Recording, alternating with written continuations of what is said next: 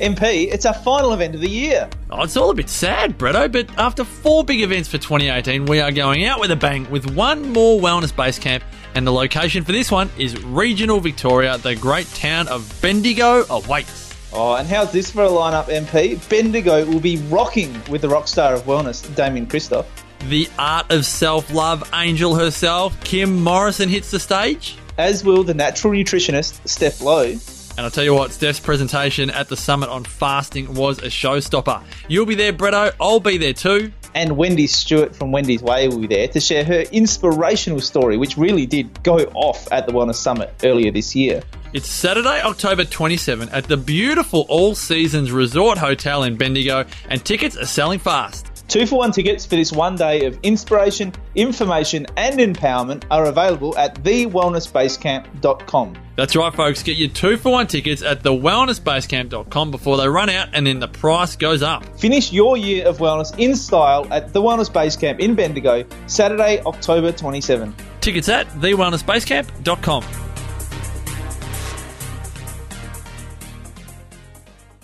TheWellnessCouch.com, streaming wellness into your lives. You're listening to A Quirky Journey, the Healthy Family Podcast with your hosts Jo Whitten and Fuad Kasab.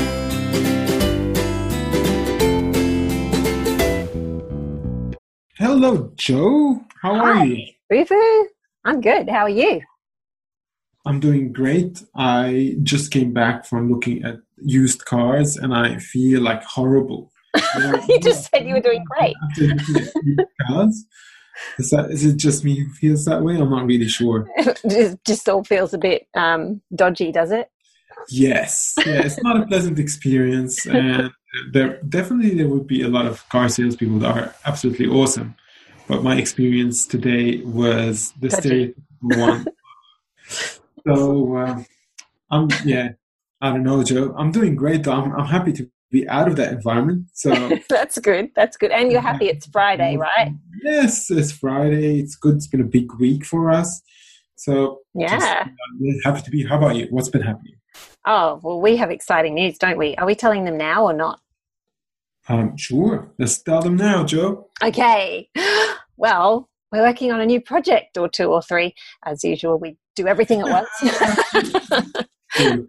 But we've been jumping right into a new project this week. So it's very exciting because both of us feel very motivated whenever we start a new project. It's very exciting.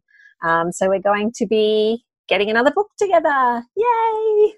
Incredible. It's such a big thing to write a cookbook. Yeah. It took us over a year to create life-changing food, and it was one of those projects that we really needed to recover from because it was such a big effort. It was really a mammoth effort and so worth it. Like, we have reached so many people through that cookbook, and so many people contact us all the time and tell us that they're feeling better, they've lost weight, their skin's better, all sorts of things are coming from that cookbook. And Jo and I have been talking about a new cookbook ever since we wrote the first one. But we never I think we had people asking us, when's the next one coming out? Like after a couple of months, we were like, whoa, hang on. Yes. So we just got this one out. We just need a little break. Yes. It's not loaded in. It's definitely going to be easier the second time around, though, because we've got our awesome team. We know who to work with, so we're not starting from right from scratch like we were last time. We're not novices when it comes to creating books. Yeah, we've got some. Like last time, I think we changed the name of the book so many times and the cover, and we just trying to work it all out. We probably still will do that. Yeah, for sure. Yeah, 16 times before we go. But we're working on a time frame. We're trying to get the book out in time for Mother's Day. Mm-hmm. Not sure whether it will be feasible or not. But we do have a whole heap of recipes already done. We've been developing them over the past year and a half. And they are sort of ready, really. It's not like there's a lot of them that are ready. All these things, so it'll be much simpler. Definitely. And we won't tell you much more details about it. We'll just a little bit watching this space don't tell anybody. Just don't tell anyone that we're creating a new cookbook. Woohoo! So much fun. I can't wait to come down and do the photo shoots and the I'm going to do them on my own. You don't have to come. I will just turn up. I'll look after everything. Don't worry about a thing, Jo. Hey, that's the fun bit. I'm coming. You can't keep me away. It is the fun. With Louisa, she's the best. Oh, we like to say that. Yes. So that's where we're at now. So guys, keep watching the space, and we'll let you know what happens as things progress. The book will probably go into pre-sales when it's been sent to the printers, so that we have a hard date for its arrival, so that everyone knows when they're going to be getting it. And look forward to providing this book to you, and it's going to be just such a great companion to life-changing food. Just you wait. Yay! So what else have we been up to? We've got Darwin and Alice coming up in only 2 weeks, isn't it? Yeah, yes. 2 weeks. Yes. Exciting. And so you destroyed my hopes last time. I thought... Oh, yes, I'm sorry. I said Darwin, you said Alice Springs. None of us was right about it. About where Uluru is. Yes. Yeah. I got completely mixed up with that. I was thinking that last time we stopped over and saw Uluru, it was at Alice Springs Airport, but it wasn't, because that's 5 hours drive away from Uluru. So obviously it was me getting a bit mixed up. I've been to a lot of airports, Fuad. It's confusing. I know, Jo. I sympathize. Airports all look the same, but they're in different places. So it can be... I agree totally. And but we'll get there one day, won't we? What a strange place they are, because like, they're not really anywhere, are they? They're the in-between places. That's right. Airports. So you really can't have a memorable experience at an airport. You go like, I love that airport. Although every time I drive past the airport at Cairns, I'm like, oh, I just want to go somewhere. I love traveling. Is that how you feel, really? Yeah, every time. Yeah.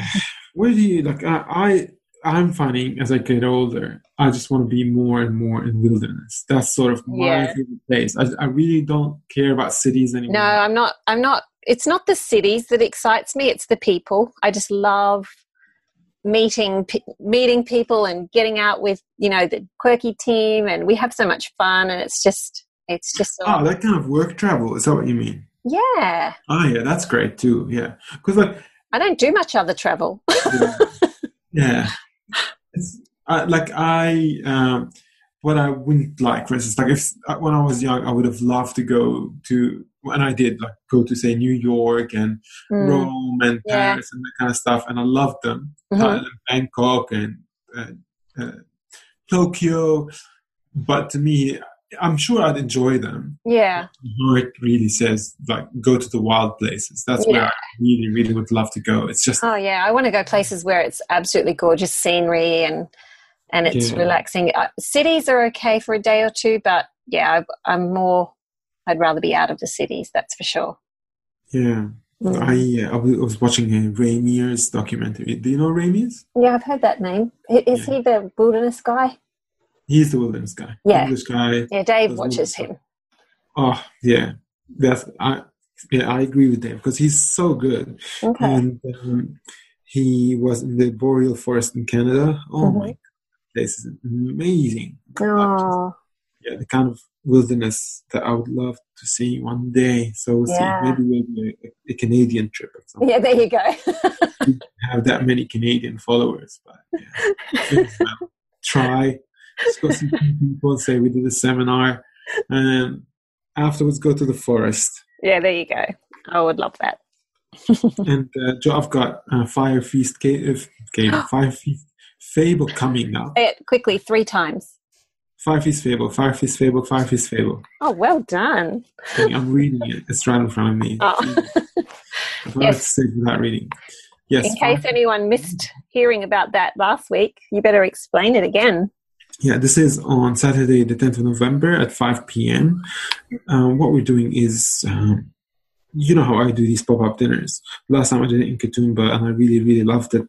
But since I'm an outdoors person these days and not really into artificial lighting and being indoors and cooking behind the stove for days and days like that, I really wanted to create a dinner experience that was also healthy for me, expressed really where I was with my approach and view when it comes to food and health and wellness, and to engage people in a very different way. So that's where the idea for Fire Feast Fib started, and then it moved on to join efforts with John, who owns this, lives on this property in Springwood. He does djembe classes, his wife does yoga and dance classes, and he's a storyteller, a really, really incredible storyteller. He just, magical fairy tales, and for adults and young people alike. And we would gather in his property to hear stories once every couple of months and just enjoy this interaction between the kids and him and the adults. And he'd ask questions and the kids would ask questions. And it was just, an incredible experience to take part of. And I thought it would be really beautiful to have dance, music, and food together in addition to storytelling. That would sort of be like an ideal tribe for a day. So I approached them. They said, yes, we're going to do an outdoor setting. People will bring their picnic rugs, and we're going to be cooking from big pots. So it'll be more like you would in tribal times. You'll be sharing food from the same pot. It won't be a variety of dishes and courses, because it's really not the ethos of such an event. And then have something yummy for dessert as well, and then move on to story time, and John will tell his beautiful story. So I'm really, really excited, looking forward to it. The event is up on our events page in Facebook, so you go to facebook.com/ Did you import that to yours? Oh, no, I've just put it on the Facebook page. Okay, so go to our Facebook page. You'll find it. Facebook.com/quirky cooking, and you see a post there, or facebook.com/Fuad Kassab Health, and I've got the event listed on my events page. Probably the easiest way, And so that's coming up, and birth in November, and that would be 2018 done and dusted. Yeah, we'll be heads down after Perth, getting the book finished. Yeah, absolutely. It's gonna be a challenging time, but exciting. So let's do it. Okay. Yeah. So, Jo, today we decided that we will have a Q&A, kind of ask us anything day from the listeners, and we've got a few questions. Do you want to kick them off with? Sure. Okay, let me just find them. Here they are. Okay, so one of the questions we had was how to best nourish your body in times of stress. So this lady said they're about to move house. She said she already feels like she's in a rut with breakfast and lunches, eating so many eggs that she thinks her kids are about to kill her if she serves them anymore. They're gluten-free, dairy-free, grain-free in their diet, and want to know some simple ways to cook and prepare during this time of intense stress. She says, I need to not crash before the process is over, but I can feel the effect on my body already, and I don't have a lot of time to rest and do things slowly, as of course you don't when you're moving house. It's a pretty full-on time. I remember when we moved to this house, I crashed with my health, and I was in bed for days, and my family and friends had to do all the house moving for me. I was so sick. Wow. That's a really good community when they take over, move your house for you. So that was pretty good. But yes, I was thinking about this lady's question. I thought, the biggest thing, the biggest piece of advice I would say is to ask for help. Get your friends and family on board. And I've got some ideas for recipes and things to make, but I know for me, when I'm moving house, it's so full on that if you can just get the support of family and friends, it makes such a big difference. And it may only be, someone makes a meal for you or takes the kids and looks after them while you do some work or something like that. Even if you have to, ask someone if they'll make some recipes for you and pay them. Like, it's worth it. Like, get a few things that you know can be made in bulk, and get them to make a double batch or triple batch, and then get stuff in the freezer so that you've at least got some meals that you can grab out when you need them, or some baking or something that will help. So I thought of, really, when we're really under the pump, we go to really simple meals. When I'm really busy and I don't have any help, we pretty much eat meat and veggie meals, don't you, Foo? Yes, absolutely. Just so simple.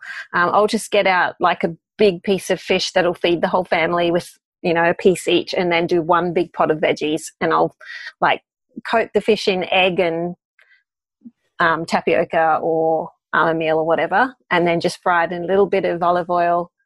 And meanwhile, the veggies are cooking, and I just layer the veggies. So I'll just put in like potato, sweet potato, pumpkin, all the hard veggies on the bottom, and then peas and broccoli and cauliflower and whatever on top. And then the water just covers the hard veggies and the rest steams. And so it's all in one pot, and you've just got your meat and veggies. So that's sort of my go-to meal when I'm really full on. Or else I'll do a roast with heaps of roast veggies, so that you've got, like, get a really big roast and do meat and veggies that way, just roast it all. And then the leftovers are fine cold. You don't even have to warm them up.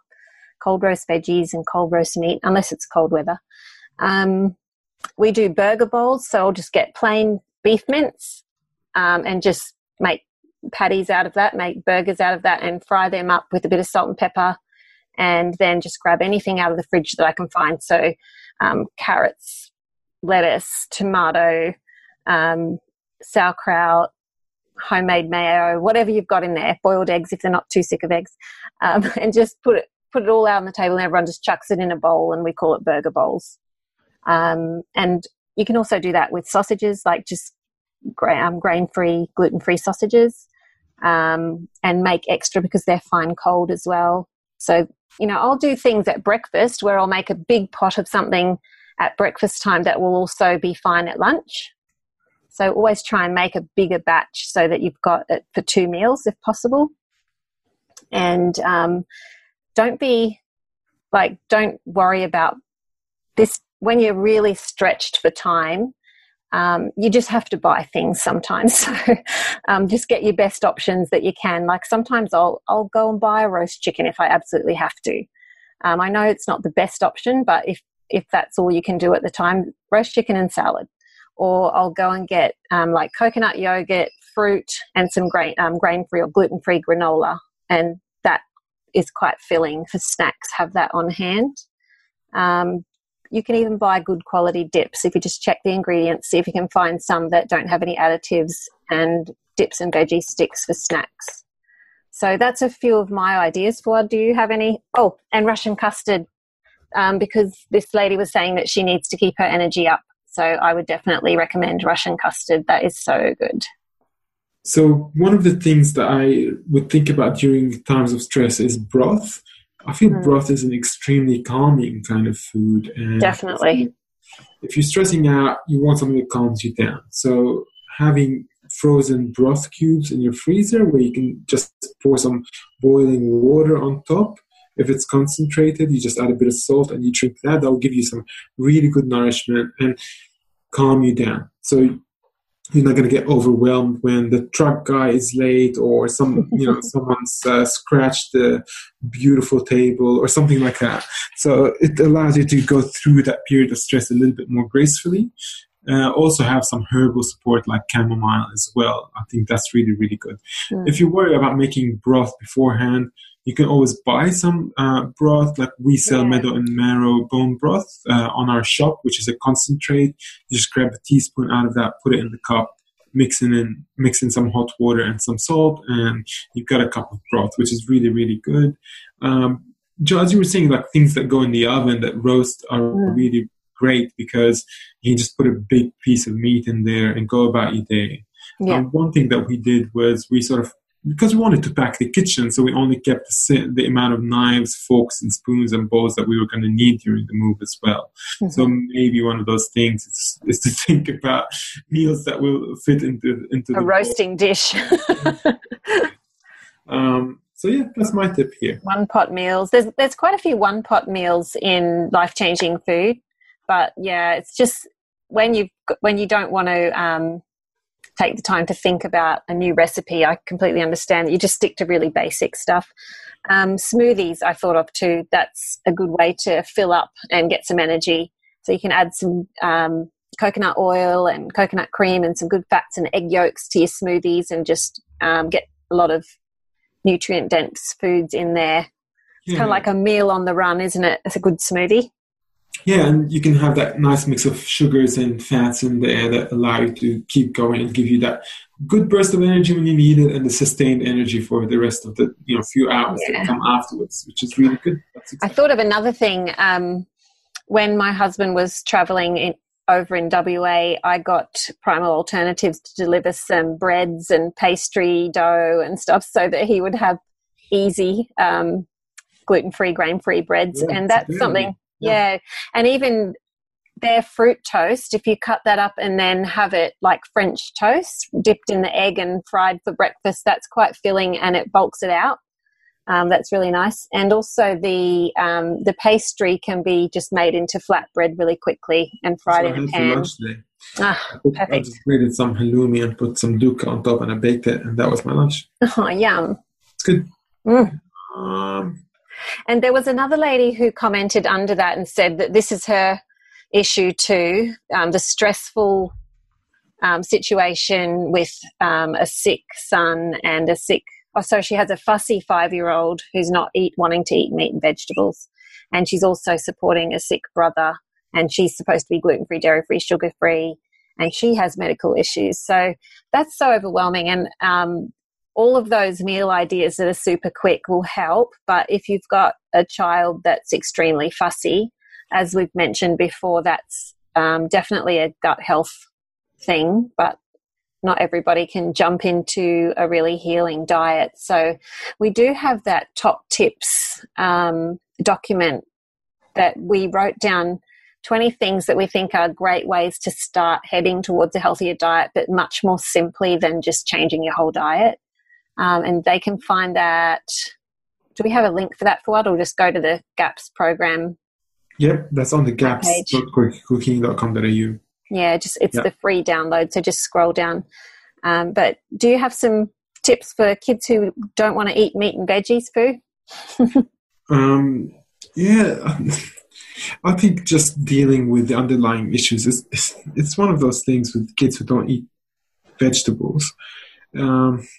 It's really a sign of dysbiosis in the gut and also lifelong habits. So these things can't change overnight. But we know, for instance, with Emma's kids, when she put them on GAPS, they only used to eat white food. Yeah. And now they fight over the broccoli. They ask for Brussels sprouts at the shops and people look at them strangely. And she goes, what would you like today? Would you like, with your meat, would you like some Brussels sprouts or some broccoli or cauliflower? And they're like, all of that. We want all of that. Really cool. But there is it depends. If you've got a child who's got sensory issues, there's some great OTs, occupational therapists that are also GAPS practitioners. That there's one up here where I live who helps families get their kids eating well, and she uses the occupational therapy and the GAPS and works them into a healthier diet. So if you need professional help, contact us and we can send you her link, because it's just something that sometimes feels overwhelming and you need someone to sort of guide you along with it. Yeah. Great. Okay, next question. What gluten-free recipes would you suggest for lunches that are low calorie and super healthy? Getting sick of the bowls and salad trends and trying to keep it to 500 calories. Thanks. So that's a very interesting question, and I would like to understand why the calories are being kept low. Here we go. She's answered me. She said she's not trying to lose weight, more to maintain a healthy weight. Then when the occasion calls for a treat, you can without feeling too guilty. I'm also new to celiac and found eating the gluten-free bread and other gluten-free foods I put on weight for sure, because it's high sugar, that gluten-free breads generally, the bought stuff anyway. So do you want to talk about that? Sure. So what I find is 500 calories is not an everyday kind of diet. So it's definitely almost like a fasting diet. You need maybe 3 to 4 times that much food to feel satiated. You don't want to have it long term because you'll risk deficiencies. You're not getting enough food into your body. 500 calories is something that's definitely helpful to do on occasion for a set period of time. It's not like this whole thing around the guilt of eating a treat is something that you need to evaluate psychologically as well. The body shouldn't be paying the price for the way that you view food. The body should be nourished. It should be really looked after, like you would look after a child and you would look after a pet or something like that. It's not something to deprive and only allow to eat a treat when you feel like, now I've earned the treat or something like that. So the equation isn't between treat food and, on the other hand, deprivation. Most of your food should be nourishing, healthful, and healthful, nourishing food definitely is not food that makes you put on weight, because if it does, it might only be temporary for people who need to put on weight. It's going back to the basics of whole foods and understanding how food actually works within the body. So whole foods are the healthful way to go. If you're eating a gluten-free diet and you're putting on weight because of all the gluten-free ingredients that they use to put, like, to make this bread, and you look at it and there's like 25 ingredients, you can't pronounce half of them. The ones that are refined and you don't know, you usually wouldn't eat day to day, these are the ones that make you put on the weight. The sugars, the preservatives, the highly refined starch, the maltodextrin, the emulsifiers, the additives, the flavor enhancers, the texture enhancers. All these things are... And then you've got the vegetable oils in all those gluten-free bought breads, pretty much all of them. That's right. Not Primal Alternative. But if you take away the caloric equation, well, if let's say we say 500 calories worth of that gluten-free bread, or 1,000 calories worth of that gluten-free bread, and let's say even though on paper it might look nutritionally balanced, but on the other hand you have 1,000 calories worth of meat and vegetables cooked in ghee, and you have a little bit of olive oil with your salad, and you've got the same kind of calories.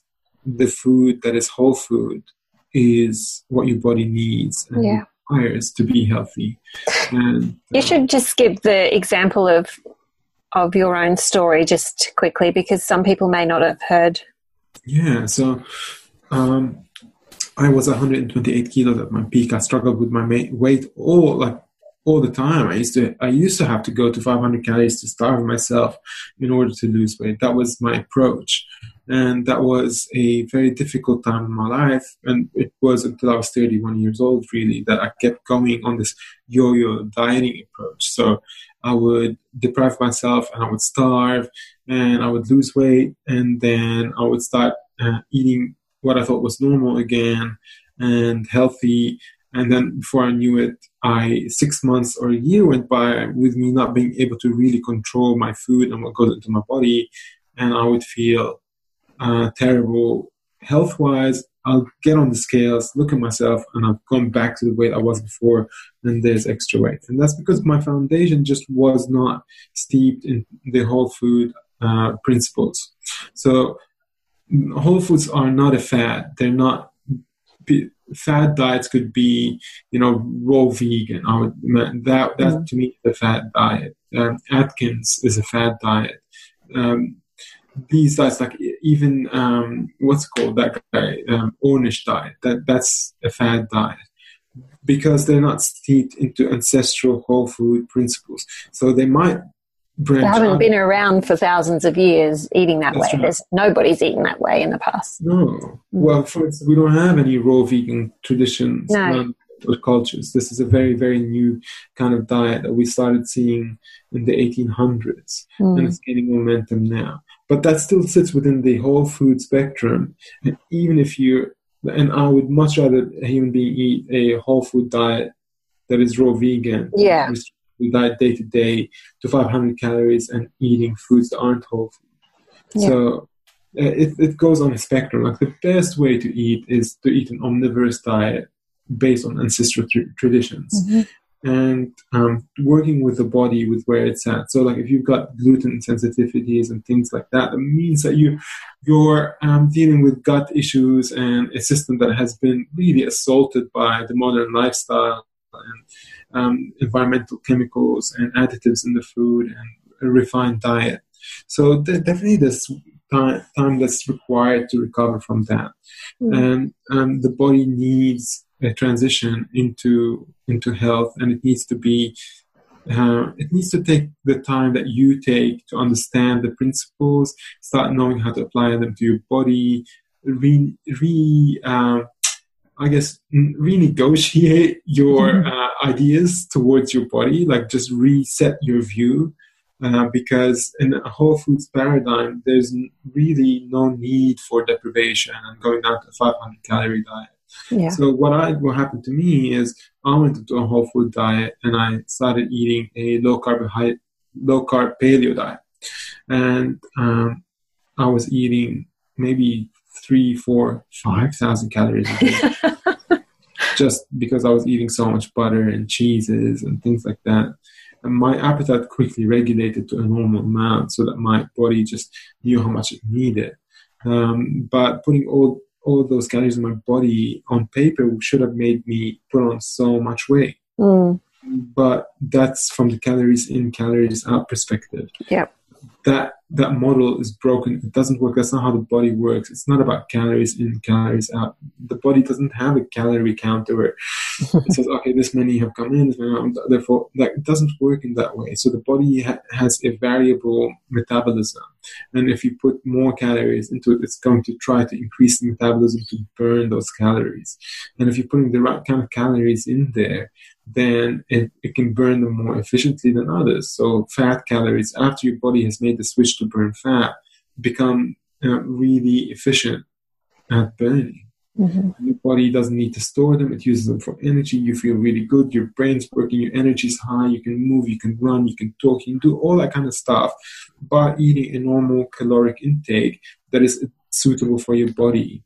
If you're eating a predominantly carbohydrate-based diet and it's mostly refined carbohydrates, and you've had damage in your body because for your entire life you've been eating according, say, to the food pyramid or junk food or refined foods or takeaways and things like that, then these foods have become problematic for you. And even the healthful version of carbs may need to be restricted for a while for you to come back to health. And that's where something like a low carb paleo or a GAPS diet really do really well. They introduce these things early on, later in the later stages of the diet. They give your body a break from fibers and refined starches so that your gut can heal and your metabolism can regulate and your body starts sending the correct signals for you to eat.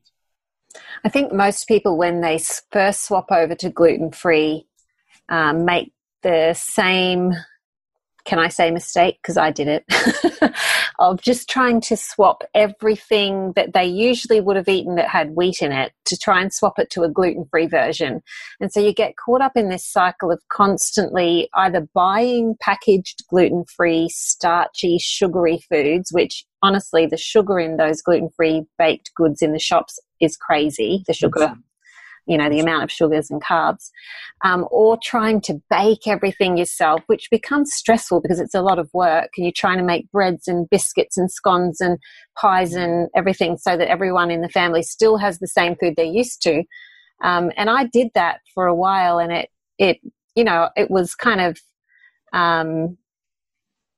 hard at first because I was spending so much time in the kitchen, and my health did not improve a lot because I was still having those really hard to digest foods. But once we went on to the GAPS diet and just pulled right back away from baking and went on to just really simple, meats and veggies and fish and eggs and a little bit of fruit and nuts and seeds and all of that kind of thing, it really changed our health. And later we added it back in a little bit of baking, but not as much as, like, I grew up every day Mum was baking. Every day there was cakes or biscuits or slice or something coming out of the oven, and I thought that was the norm. And we had bread every day. So once I pulled back from that and realised, hey, we don't actually need bread. It could be a now and then treat, and we don't need baking every day. It changed the way we ate, and we became a lot healthier. And you fill up more with vegetables and things like that. Like my dad, when I talk to him about this stuff, he goes, what am I going to eat my eggs with if I don't have bread? What am I going to eat my eggs with? Like he just can't habit. Like eating something without bread. I've been like that for 7 years now. I don't have bread. Like, I love having a really good, high quality, like primal alternative or gluten-free. Free dough. That stuff is amazing. But even for me, that's like an occasional treat. And, when it comes to gluten-free, dairy-free food, if you want my opinion, because the question is saying what gluten-free recipes would you suggest for lunches that are low-cal and super healthy, I would say if your gut's fine, as much vegetables with a beautiful olive oil dressing that you can have, and some protein, something like that. It doesn't have to be raw either. I think people think healthy equals raw. No, and I know when I was trying to heal, my naturopath I said to him, I suppose you want me to eat a heap of salads? And he said, no, that's the worst thing you can do at the moment. When you're healing, you need cooked vegetables. It's much easier to digest. And I was like, oh. And once we healed, then we tried to bring in, like, have a good amount of raw and cooked and fermented veggies in your diet so that you've got that mixture.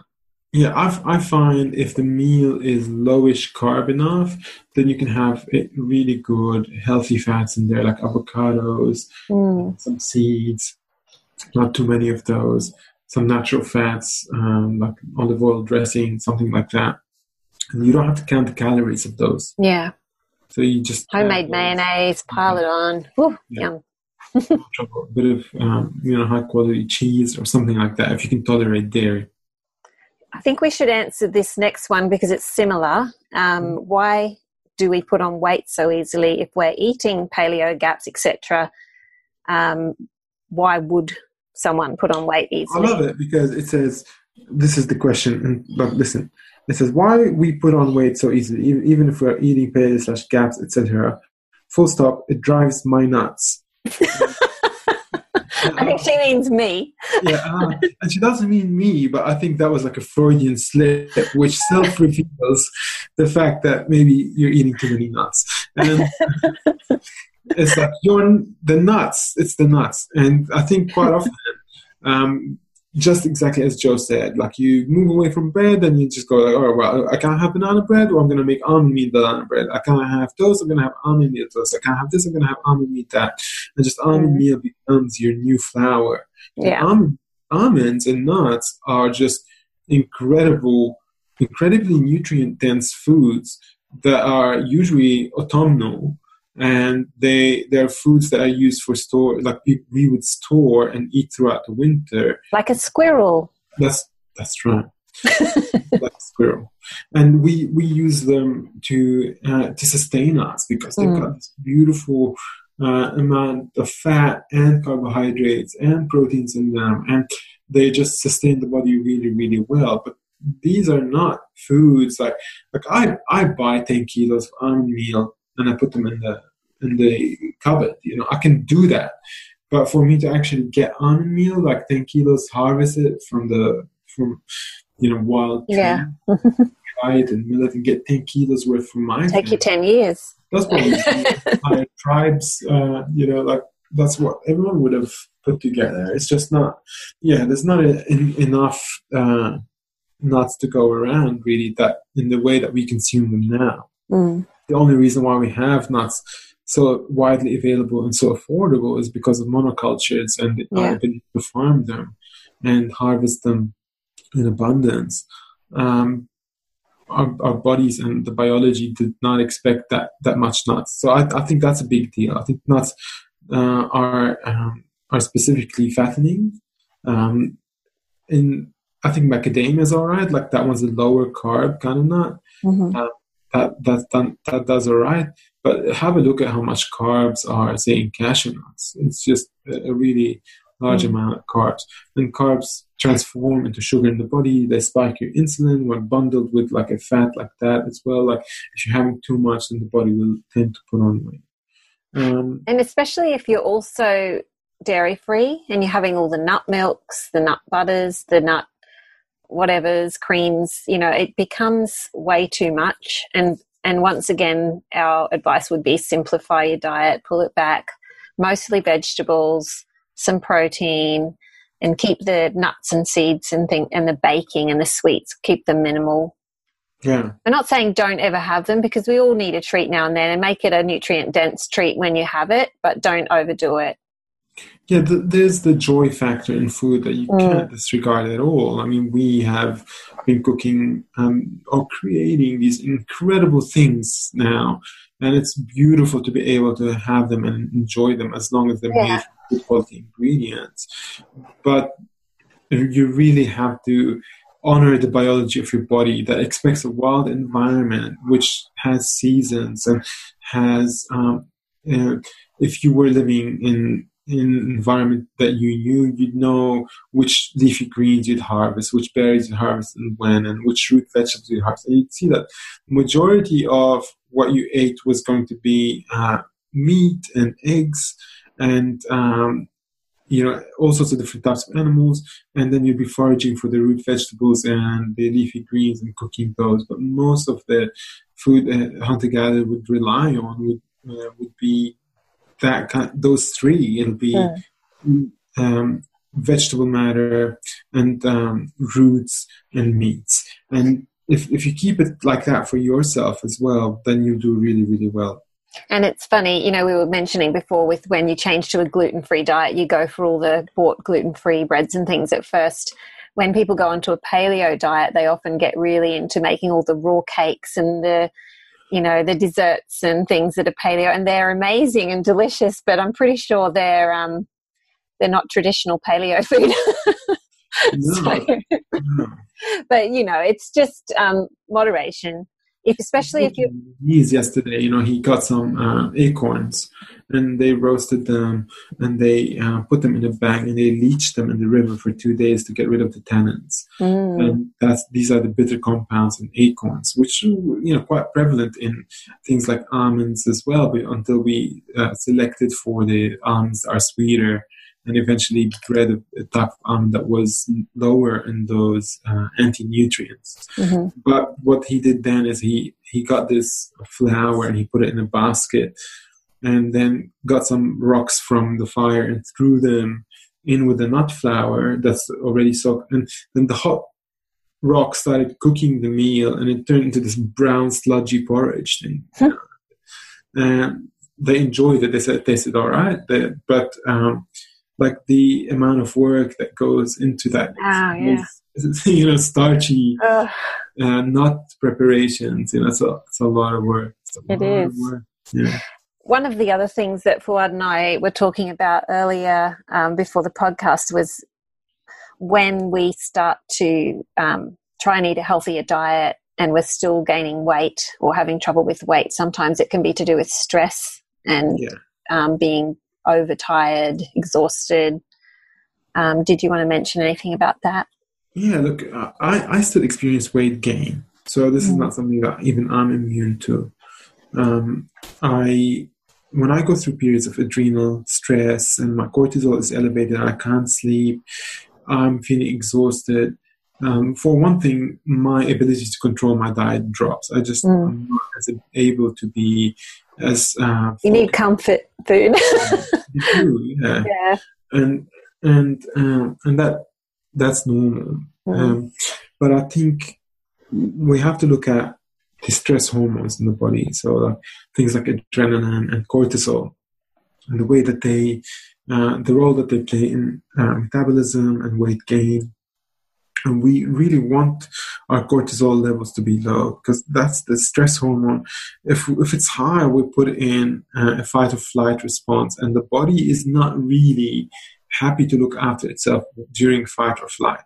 It just does it when it's in rest and digest. So the body needs to go into a time of rest in order to heal itself, in order to control its weight and its appetite correctly. So I'm imagining, like, there's this question here, because it says, how do you reduce visceral stomach fat in menopausal women despite having an extremely healthy diet and maintaining a regular exercise program? So I know menopause is a difficult time for women as well. A lot of women welcome it, and they're very, very happy to be going through that kind of transition into a new phase of life, and they deal with it in a very positive way. And a lot of women as well deal with it in a way that's very difficult, and they feel a sense of loss that comes with it. Both are valid ways of being with yourself. I'm not saying one is more correct than the other. But when you're going through menopause and you're feeling a lot of stress because of that, then you are already in a hormonally difficult and challenging time. And then the stress on top of it may add to the hormonal imbalance. So cortisol may start coming up and up as well. So visceral fat, which is the fat that's behind the muscles, and this in particular is visceral stomach fat. This one is, if you want to reduce it, I think you have to look holistically at your stress management as well. So there may be, for instance, you may be exercising too much, and you might have to cut back on exercise in order to reduce the cortisol, and having the more types of exercises that take you out of fight or flight and put you in a relaxed way. So, the stretching and Pilates. Walking in nature and swimming. And that's right. So I would start there. And I think, during that time, really be with your body and honor it. And it's going through so much change. And if it's trying to find a way for it to come to a homeostasis and it's going through some changes, during that time, I think kindness is imperative, and not to try to force it to behave in a certain way when it's already going through so much. Just, the kinder that we are to our body through periods of transition, the better, I think. But it might not be helpful for you, this answer, but I hope it is. We do have, so Elise, who works with us with the GAPS program, she has I think it's a webinar or something she did recently that may help with all of these questions on gaining weight during a healing diet, and why and how to work gently with your body to heal and then work on losing the weight. Because one of the things that we've learned is that when you have toxins stored in the body, they're stored in the fat, and you need to slowly detox the body with a healing diet, and then you can start working on losing the weight if you've got that kind of weight. But Elise will explain it properly. So I might just put the link to that in the show notes for people who want to look into this further. And then we can move on to another question. What's the next one, Jo? Okay, where's the best place to find quick, easy, and nutrient-dense recipes without heaps of ingredients? Dun, dun, dun. Life-changing food. That's what I think. All right, so Life-Changing Food is our cookbook that Jo and I got released in April last year. It's got 128 recipes that are just delicious and nourishing, and it's exactly what you want. Simple. And quick and easy. The new book will also be similar, but you'll have to wait till May. Okay. Someone said they'd love to know what our favourite sized pans, pots, Dutch ovens, casserole dishes, what we use in our kitchen. That's quite a good question, actually, because I've had to look it up a few times myself in the early days, looking up online to see what other people used, trying to stock my kitchen with good non-toxic cookware, and finding, like, you don't want to end up with kitchen cupboards that every time you open them everything falls out. You've got so much rubbish in there and most of it is not very usable or it's not good quality. So just having those few good quality pieces and clearing out your kitchen cupboards can make a difference. So do you want to talk about what you love, Foo? Yeah, sure. I love Solid Techniques pans. Ooh. I used to use a 26 centimeter one exclusively when I had an electric and an induction cooktop. My cooktop had like small induction plates. I don't know how they behave on the larger ones. Maybe they're better. The larger ones may be better on like the larger pans, like the 30 centimeter pan, may be better on the larger induction plates. But I found that for the size that I had, the smaller 26 centimeter pan did well. It was the better one between the two.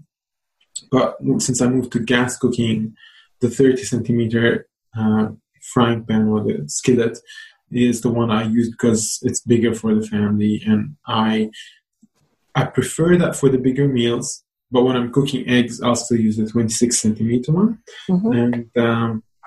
And when it comes to pans and when it comes to pots, I have a really good pressure cooker, which I love, like a large pressure cooker. I don't know how large it is, but my mom used to use a pressure cooker all the time. So did mine, the old-fashioned ones. Yeah, and I've been using it a lot to make broths. So I'll just make my broths within a few hours. They'll be done, and they'll be really gelatinous and really great tasting.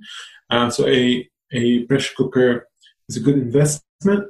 You can get like stainless steel ones. That's, I think, the norm when it comes to pressure cookers. Okay. They're really good. And Jo, you remember the size of the Dutch oven that I had? Yeah. What size was it? Oh, hang on. It's 6 litre. Yeah, we both got the same one. It's a 6 litre cast iron enamelled one. My favourite is Le Creuset, but we did get, what's the brand that we got? I've had both. My favourite is definitely Le Creuset. But if you can't afford that, you can go to Chasseur, I think it is. Chasseur, yeah. But also, don't forget, Solid Techniques have the new Noni Dutch oven, which is 6 litre. I can't wait to try that one. I haven't got that yet. But It's stainless steel, a good heavy stainless steel with no nipple, so it's very safe and also conducts heat really well. Yeah, and it's it's got the skillet lid, I believe, I think, that you can use on the stove as a skillet as well. And you don't need to season those ones. They're just beautiful stainless steel and they don't stick. I use the Solid Techniques 35 centimetre bigger skillet a lot. Yeah. I meant to post some photos this morning. I'll try and do it this afternoon. This morning I was cooking coconut flour pancakes, and my biggest skillet is seasoned so well now. The pancakes just turn out so beautifully. And people often ask, they don't make them anymore, do they? Yeah, the biggest skillet they do. It's the one we've got on the website. Yeah, beautiful with the 2 handles. So that one I love. If you've got a big family, or if you want to do things like pancakes and steak or chops, or things that you want a flat surface, that one or the 30 centimeter Solid Techniques skillet, they're both great. And they do have woks and things, but I mostly use the big frying pan. Even for stir fries, I just do everything in there. So that's a 35 centimeter bigger skillet? Yeah, 35. Yeah. And I had a 30 as well. I think I gave that one to you, and that one's really good as well. I really love their noni saucepans as well. They do cost a lot, but they're so worth the money if you can save up for one, and it has a skillet lid. I use the big 6 litre Chasseur pot as well. And let me think, what else what else do I use? People often ask about slow cookers. If you're looking for a slow cooker, most of the slow cookers have a ceramic pot. And you just have to be aware that they can have varying levels of lead in them, or they will have varying levels of lead in them. From the research, no, I don't know, it's in the glazes. From the research that Alex Stewart's done from Low Tox Life, she says the, what are they called? Cuisine slow cookers have the least lead. So I bought one of those, but I just have to warn you, if you do buy one, they cook slower than some of the others. So you just have to play with recipes a little and sometimes cook it for a longer time. So, yeah, slow cookers, I really don't use mine a lot, to tell the truth. I use my, like my big pots on the stove and just turn it down really low. And Fuad and I've got Falcon ovens, which we love, and the gas turns off automatically if the fire goes out. So I just put it on really low and I don't worry about it, going out or anything. So that's sort of what I use for a slow cooker. Yeah. Great. Cool. All right. Do you want to ask another one of the questions, Foo? Yeah. What are your thoughts on traditional sourdough made with culture, flour, water, and salt? We've covered this question a few times before, I think, but worth revisiting. So sourdough is one of those foods that, if prepared well, could be healthful. So a traditionally fermented sourdough that is, fermented for 48 hours, and the grains are organic, and the ferment is not like a yeast ferment. It's a wild ferment from a sourdough ferment, and the grain is milled through stone grinding rather than through fine milling machines. It could be okay to eat. We did an interview with Dr. Tom O'Brien around gluten, and his opinion is that gluten, no matter where it's come from or how it's been prepared, is problematic. Mm-hmm. Now, that's definitely, there's a case to argue there, but looking at the work of someone, say, like Dr. Weston Price, who traveled around and saw traditional cultures around the world, and some of them were eating traditionally fermented sourdough, and they were healthy and they did fine. They were capable of managing. They didn't have the problems that we have these days with gluten. The problem is, if you want to be eating gluten, then your system needs to be able to handle it, because it's quite a difficult substance to digest. And the older varieties are easier to digest, so definitely go for anything like kamut or khorasan and spelt, rather than a new type of wheat. But even those, most of us in the civilized world are so damaged in our systems and our biology that we are unable to process this food in a way that is healthful, and it will go into our bloodstream and elicit an immune response. That's Dr. Tom O'Brien's view on gluten. So it's a matter of personal or individual tolerance, and it's something that you would want to look at how your body would react, so you can understand your individual response to it. And what you would do is you would get off the gluten completely for a couple of weeks, and then you will eat some sourdough and see how you feel. And if you feel like nothing's happened, then maybe monitor yourself. Quite often, a lot of people who eliminate gluten and get it out of their system, they will experience weight loss because the inflammation in the body has decreased. Increased mental clarity will come because their brain's working better without the inflammation. The energy levels are up. Skin issues may resolve or decrease. Hay fever or allergy issues may decrease as well. Eczema. Pardon? Eczema is often worse with gluten. So it's one of those things where it's become such a problem that for a lot of people, it's not even worth the experiment. But if it's something that you're intent on having and you want to have them once in a while, just see your individual response to it. Yeah. Maybe you've mentioned Dr. Weston A. Price. The next question is, do you have any healing diets for pregnancy and breastfeeding? And I think that's a good place to continue the conversation about Weston A. Price and what they suggest.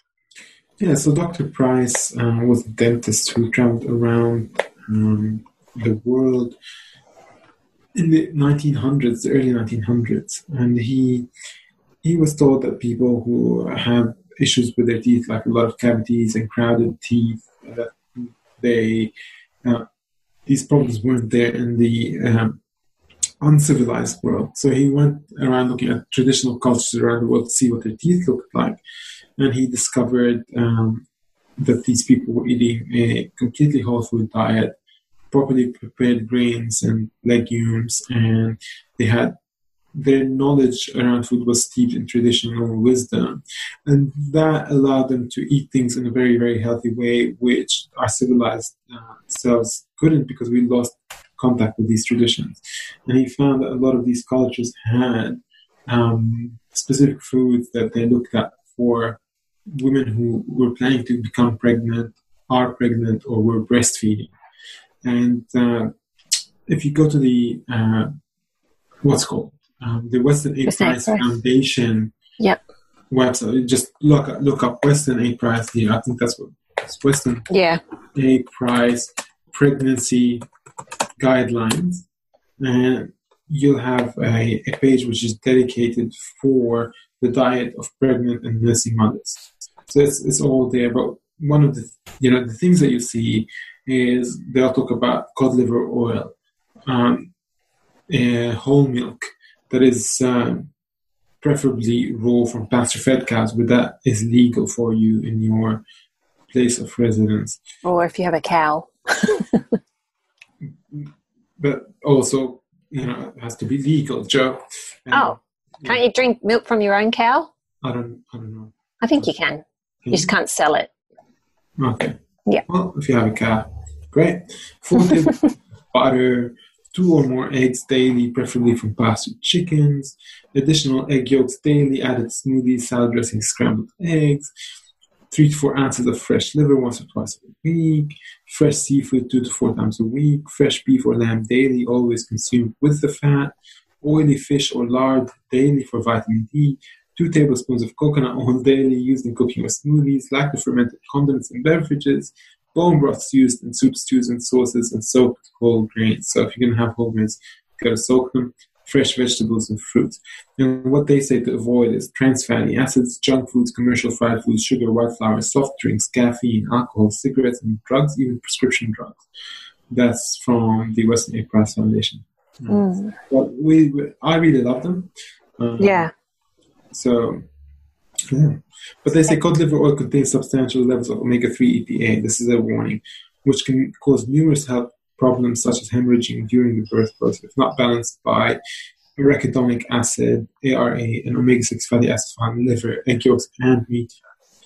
Please do not add cod liver oil to a diet that is deficient in these important animal foods. It is important to follow our diet for pregnant mothers in its entirety, not just selected parts of it. So that's the disclaimer there. I hope that helps, but have a look at Weston A. Price diet for pregnant and nursing mothers, and you'll come to that page. Yes. Well, we're running out of time. Should we choose one more, and then we'll have to keep the rest for another day, maybe? Yeah, sure. What do you think? Yeah, go ahead. Okay. Well, there's a couple of really big ones that would be. You choose. I don't know. There's so many. Have a look. What do you think? Okay. I don't know. I would like to. Do you want to discuss this one about the colitis and leaky gut? I can't see it. Where is it? Further down. Further down. After the. Pardon? Do you want to read it? Yes. Okay, so this person says, I have colitis. They say a leaky gut. I've been following a plant-based diet for the last few days, which has been beans, lentils, brown rice, quinoa, pumpkin, vegetables. My gut is so sore. Plant-based say that meat and oils cause an inflamed gut. I don't know which way to go. I want to eat more veg and have recipes that are plant-based, so I'm not overdoing it with meats and fats. Very confused at the moment. Why does meat cause inflammation? What's your advice? I've had a test done. I have no parasites, yeast, or any other things. There were cancer markers, but they said it could be inflammation. I'm having it checked next week with a colonoscopy. My skin has broken out in so many pimples. I went off my tablets for inflammation. Maybe that's part of the reason anyway. Any ideas? So obviously this is something for a practitioner would be really helpful, but I think there's just a few things in here that are really important that people should know about leaky gut. So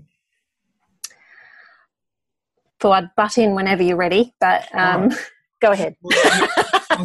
Let's break it down bit by yes. bit. So, colitis and leaky gut, yeah. Mm-hmm. But then the advice that person has been given is to go on a plant-based diet, and the idea that circulates in the mainstream is that meat and fats cause inflammation. So if you go on a vegetarian diet, then you can reduce your inflammation and it will cure all your illnesses.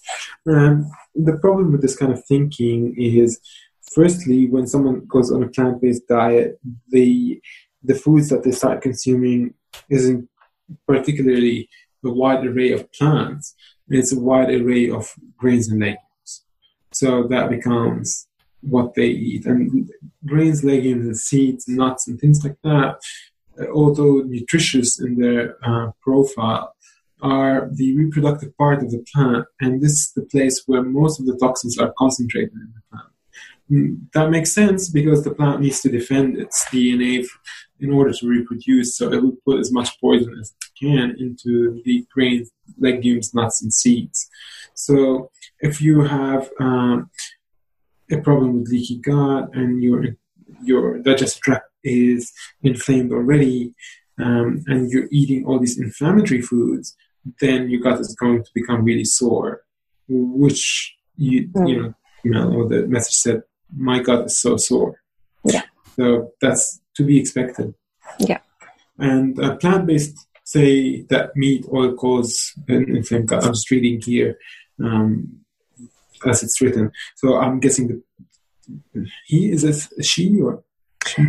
I think it's a he. Sorry, I'll go back and have a look. This person is saying that, I'm guessing. No, sorry, she, sorry. She might be saying that people who promote plant-based foods say that meats, oils cause an inflamed gut. Yes, it's true. Meats and oils cause an inflamed gut if the oils are industrialized oils and they come from machinery, and chemical extraction processes, and if the meats are low grade and come from animals that have been eating a grain-based diet, typically genetically modified, and these animals have been kept in close proximity, so they've been injected with hormones and antibiotics, and then that meat has been taken and stored in strange ways and then churned into a paste with the addition of additives and flours and starches and bad oils and stabilizers and thickness and gums and additives and texture enhancers and turned into a processed meat. Yes, meat and oils cause an inflamed gut. It's true. That does not apply to high quality fresh meats and high quality organic traditional oils. It does not apply to them. So I would say it's all about quality, and you can't really compare those two things that I just mentioned now. So from my experience with the GAPS diet and your experience as well, Jo, we've seen that the GAPS diet will remove all the fibrous foods to start off with, because the fibers and things like beans and lentils, brown rice and quinoa, they're very difficult to digest for someone with a leaky gut to start off with. So GAPS will remove those, and then they will introduce broths or meat stocks and egg yolks and soft cooked pumpkins and soft cooked leafy green vegetables and cruciferous vegetables with the least amount of fiber in them. So let's say it's broccoli you'll be eating the florets and not the stalks, because the stalks have more fiber.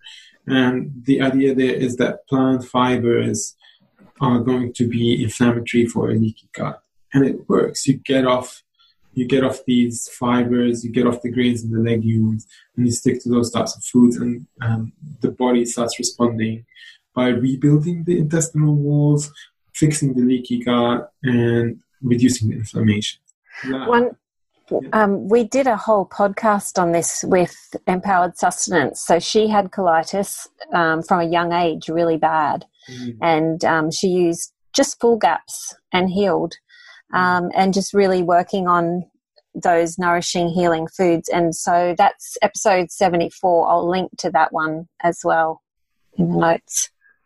Yeah, great. So it can be healed. A lot of people in our online gut health program deal with leaky gut. Pretty much all of them are dealing with leaky gut. And the way to go is we look at Dr. Natasha Campbell McBride's work, and we've seen it work. It's worked for us, and it's amazing. So we recommend that you have a look at the GAPS diet and see how you go. And also, Dr. Natasha does have a really good book on a vegetarian diet and how that helps and when it's not a good idea. And one of the times it's not a good idea is when you're healing a leaky gut. It's great for cleansing as a short-term diet, but she recommends that for healing the gut, you need the, like Fuad said, the meat stocks and things like that. So, yeah, a lot of the other things like the pimples and things like that's just another sign of gut dysbiosis. Inflammation. Yeah. Sore tummy, leaky gut, and colitis, and you probably have an overgrowth of bacteria that's preferentially eating sugar, and when you're having that much grain come into your system, then the inflammation caused by that bacteria is just going to be so high that your body really can't handle it. Do you want to talk about the legume side of things just quickly as well? Because legumes are really healthy, but for a while there you may not be able to cope with them. Yeah, definitely. It's just like most natural foods. It comes down to the preparation of them. So like legumes, let's say chickpeas, and lentils, they're some of the most benign legumes there. Uh-oh, he's going to talk about hummus. Watch out. I won't say it. Oh, please do. You're the hummus sapien. Yes. It's really like the way I see legumes is this is an advanced food. If you're on a steep curve of a healing journey, it's one that you sort of want to eat a bit later on in the journey. But they're so delicious. They're filling and cheap. Yeah, that's right. They are filling, delicious, cheap. And they have to be prepared really, really well. So soaking them for 48 hours, changing it in the water if you can during that process to get rid of all the anti-nutrients and the lectins and the phytic acid that comes out into the water is a really good idea. But if I'm struggling with leaky gut, I would make them a very occasional food. Later on, they become part of a whole food diet. They add so much variety and texture and deliciousness and hummus into the diet. So it's a really good idea. But you do when you're trying to heal the gut, your gut can't break down the disaccharides. It can't break down the long chain sugars, and legumes have that. Yes, those long chain sugars. So that's why you have to just wait until you can heal a bit, and then you can bring them back in. Yeah, take it easy on the all these reproductive parts of the plants. They're difficult. They're difficult to eat. Yeah. And before we go, let's just answer this one little one. What's the process of creating, testing, and writing your recipes? How do you decide which ones to include in your books or blog? Oh. Well, let's hear your process. We write down lots and lots of ideas on bits of paper, and then we throw them up in the air and we catch the ones that fall down and see what we decide to know. Yes. Or what I do is I put like circles of produce around me, and I close my eyes, and I think wherever my hand lands, I have to do something productive. That might be a good way to do it. Let's try that. Yeah. We might come up with some really awesome recipes. Imagine chocolate and... Maybe you have to spin around 3 times, and each time you point to something, and those 3 things have to go in one recipe. Oh my God. Jo and I, we put out recipes that we create for our home. So we never really try to create a recipe just for the sake of creating a recipe. We don't say there's a hole in the market here, let's create a recipe for it. Actually, a really good example is yesterday's breakfast for me. I got up in the morning and there was only 6 eggs left for the whole family, and that is a disaster. And there was no bacon. There was just nothing in the fridge. And then I thought, okay, well, I've got to be a bit creative here. And I found an orange sweet potato, and I grated about a quarter of that into the frying pan with some ghee and started sauteing that. I found 1 portobello mushroom in the fridge, so I sliced that up and added it and was sauteing that. And then I whisked up the eggs with a bit of, I just whisked them up with salt and pepper. And when the sweet potato and mushroom it was starting to caramelize in the ghee, and it was just smelling beautiful. I poured the eggs in and just turned the heat way down and left it for 5 minutes to cook a bit on the bottom. And then I grated a bit of cheese over the top, not very much, just a bit. And then I popped it under the grill for 5 minutes. And it just made the best omelette, something so simple. And then I was like, yay, a new recipe. So for me, it's often, what's that saying? No, I can't remember the saying now. It's the one about where you've just got to make do with what you've got, but it's not that saying. It's another one. Anyway, it's when you have to sort of figure out what to do with, whatever you have, and that's how you make up recipes. Well, that's how I make them up. Yeah, it's about the available ingredients. I went camping this weekend, and I had some grain-free pastry, my life-changing dough that we sell through Prime Alternative, and I had a camembert. And before that, I had sort of sauteed some mushrooms with a little bit of burnt butter and steak, and the pan was sitting next to the fire. And then I got some of that pastry, and I stuffed it with camembert cheese, and I grilled it over the open fire. It was incredible. But then I was like, I'm not going to stop there. So I grabbed the pan that the mushrooms had sauteed in with the butter and the sage, and then heated that up and tossed the pastry in it, and got all that buttery sage flavor, crispy outside of the camembert filled pastry. And that took it far to the next step. It was amazing. Can I come camping with you? You sound like you make much better food than I do when I go camping. I was so happy. I was cooking on fire for 48 hours. It was just constant. See, this is why people need to come to your Fire Feast Fable thing, because it's going to be yummy. Yes. You're good at outdoor cooking. Yes. I remembered the saying, necessity is the mother of invention. That's what I was trying to think of. Beautiful saying. I love it. Yeah. So when you've just got to scrounge through, or when I get a box of really odd vegetables and fruits and I'm like, oh, what do I do with this? That's when my best recipes happen, because I have to get creative. So yeah, necessity is the mother of invention. So that's how we do it. Often our best work is when there's almost nothing left in the pantry. Right. And it keeps it simple as well. That's right. Yeah. Cool, guys. Well, have a great weekend. We hope you enjoyed today's podcast. And Jo, great chatting to you. I'm sure we'll talk a lot more. I'm sure we will. Yeah. And if we missed your question, we'll try to get to it another week. Thank you so much for sending in some questions. It was good. Yeah. Yeah. See you guys. Bye. Have a great weekend. This has been a production of TheWellnessCouch.com. Check us out on Facebook and join in the conversation on Facebook.com/The Wellness Couch. Subscribe to each show on iTunes and check us out on Twitter. The Wellness Couch, streaming wellness into your lives. Whilst the Wellness Couch presenter endeavor to provide accurate and helpful information to their listeners, these podcasts cannot take into account individual circumstances and are not intended to be a substitute for health and medical advice from a qualified health professional. You should always seek the advice of a qualified health professional before acting on any of the information provided by any of the Wellness Couch podcasts.